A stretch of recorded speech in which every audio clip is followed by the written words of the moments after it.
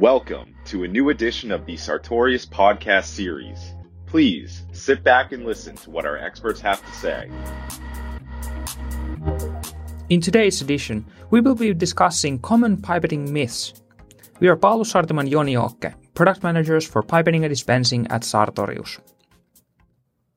Joni knows basically everything about pipetting, so that's why I'm asking the question from him. Thanks, Paulus. Our topic is pipetting myths, or all those small little things people have learned on their own. And let's go with the first one. So, do you need to store pipettes at the nominal volume? So, do you really need to turn the volume setting to the maximum when you put them to rest? Okay, so this is a very common myth, and actually there is a truth to that. To understand why, you need to understand a little bit about the construction. So, let's start by saying that with the modern Sartorius pipettes, you do not have to do this. So, Proline Plus, M-Line, Tacta, absolutely not necessary. Proline and most of the competitor products on the market, yes, in certain cases.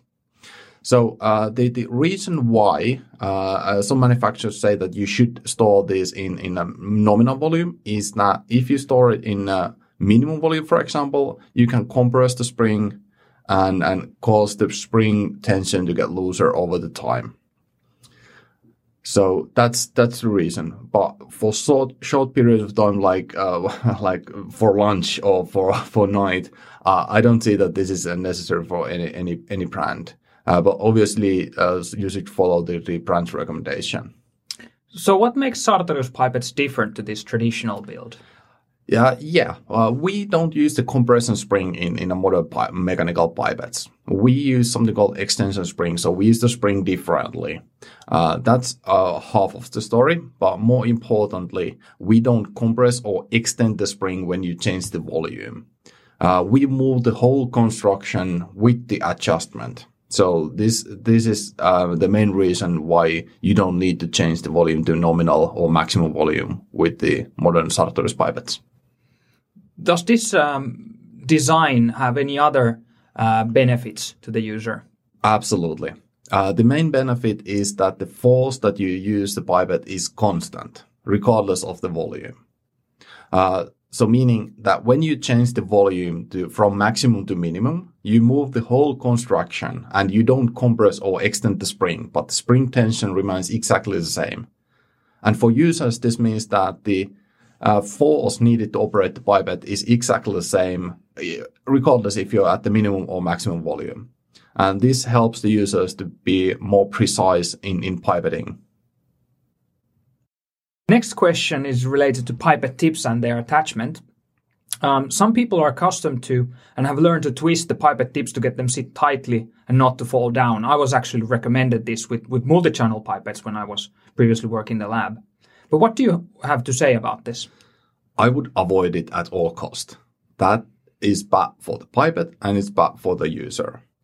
Let's start with the pipette. So, if you need to use a lot of force or twisting the tips on a pipette, that's going to wear down the tip cones a lot quicker than the traditional just pushing down the tip cones to the tips to attach. So that's going to cause a lot more wear and tear on the parts, and then you need to replace them more often. The second part is the user. So the twisting motion is causing a lot of stress to your hands. And if you do this 10, 100, 1,000 times a day, depending how much tips you use, it's going to accumulate a lot of stress to you, and that's obviously no good. So what is then the proper way to attach tips?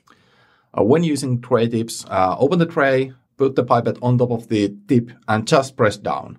If you have a modern Sartorius pipette, you have the optiload system that tells you when you have used enough force, and that is enough. No more force is needed. So when you need to use a lot of force to attach the tip, that's gonna have a dual effect. So you need to use a lot of force to attach the tip, but also the tip ejection is gonna be a lot heavier then as well. And tip ejection is only done by your thumb. With mechanical pipettes, with electronic pipettes, you have the electronic tip ejection system, so it doesn't matter that much. But when ejecting the tips with mechanical pipette, you need to use the dump to eject the tips, and that's going to accumulate a lot of stress. A tip ejection is actually the heaviest part of pipetting. So that's why it's really important to only use the necessary amount of force to load the tips. Otherwise, you're going to accumulate a lot of stress towards your dump. The world is full of so-called universal fit pipette tips. But can you use any tip with your top-of-the-line and maintained pipette? Yes and no. It depends if the system works. So to understand this, the answer to this question, you need to understand how pipettes work. So pipettes alone do not have specifications. The specifications are always given to the system, pipette plus tip. If you were to use another brand tips, then you are responsible of ensuring that the combination works, but also defining how it should work. This sounds a little bit complicated. In practical terms, what the user needs to do if you want to use mixed pipette tip system is to send them to calibration and tell them to which limit you want this to be calibrated to. It is always a good idea to start by checking the fit and tip ejection. So that's the first tier, but that doesn't tell you the whole truth. So first you need to check that it fits, second it ejects, and third that it works with the whole volume range that you intend to use it. So the tip geometry, length, volume, all those things affect which kind of results you get. And the results might vary quite a bit between the two tips. And to add to that, if you work in a lab that you use multiple different brands during the day or during the weeks between the different work steps, you really don't know which kind of results you're getting with your pipetting. So let's be clear about this. How do you get the Sartorius pipette specifications? What do you need to do to really reach these? If you want out-of-the-box experience, you need to use Sartorius tips. That's the end of the story. No other option here. But if you need to use something else, then you need to send the send the combination to calibrate it, and then you have the certification for that one. But then you also need to specify for the calibration company or whoever is doing the calibration to which specifications you want to be calibrated to. Yeah, and to add to that, just to be sure, you should send the exact tips. So if you're using pre-sterilized filter tips, you should send those with the pipette to calibration. Absolutely. And to add to that, when you use the combination from the same manufacturer, the manufacturer ensures that the lot-to-lot variability is accounted.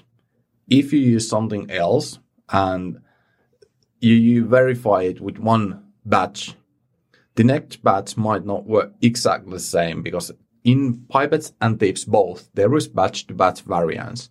But if you use the pipettes and tips from the same manufacturer, you can be sure that the manufacturer has accounted for the batch variance as well. Often I hear that people struggle pipetting viscose liquids, but have solved the problem by cutting the end of the tip to make the orifice larger. So, is this a clever solution to a pesky problem? Well, you can get the liquid out, in and out much easier that way. But if you remember the previous question, only by changing the tip type, you can get different results. So imagine cutting the tip in half. The accuracy and precision are non-existent at that point.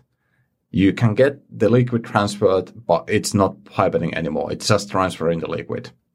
So this is, if you need to be sure that you get 1000 microliters, for example, that's absolutely no-go. There is no human on earth that can cut the tip precisely in the same plane that the original cut was made or the original orifice was. So that's absolutely not pipetting anymore, but it's just transferring liquid. So what would be the manufacturer recommended solution for viscose and these difficult flowing liquids with particles? First, I will check that if there's white pore dip, then calibrate the pipette to the white pore dip, and then use reverse pipetting and extremely slow pipetting speed. With mechanical pipette, that can be a bit challenging, but with electronic pipette, you can set the pipetting speed to 1, both aspiration and dispensing, and that's going to help you get proper results. After the aspiration is done, hold the tip inside the liquid a couple of seconds. I'd say up to 10 seconds if you have very viscous liquids. You can see that the liquid continues to move after the piston has stopped, so hold the pipette inside the liquid after the aspiration is done. When dispensing, dispense against the wall and angle the pipette a little bit. Around 30 degrees is a good angle. That helps the liquid to get out. And again, very slow pipetting speed is the key here. Thank you, Joni. This has been very insightful. I hope our listeners also found it useful. If you have any further questions, please contact your Sartorius sales representative. Thank you so much for listening. Please stay tuned for further editions.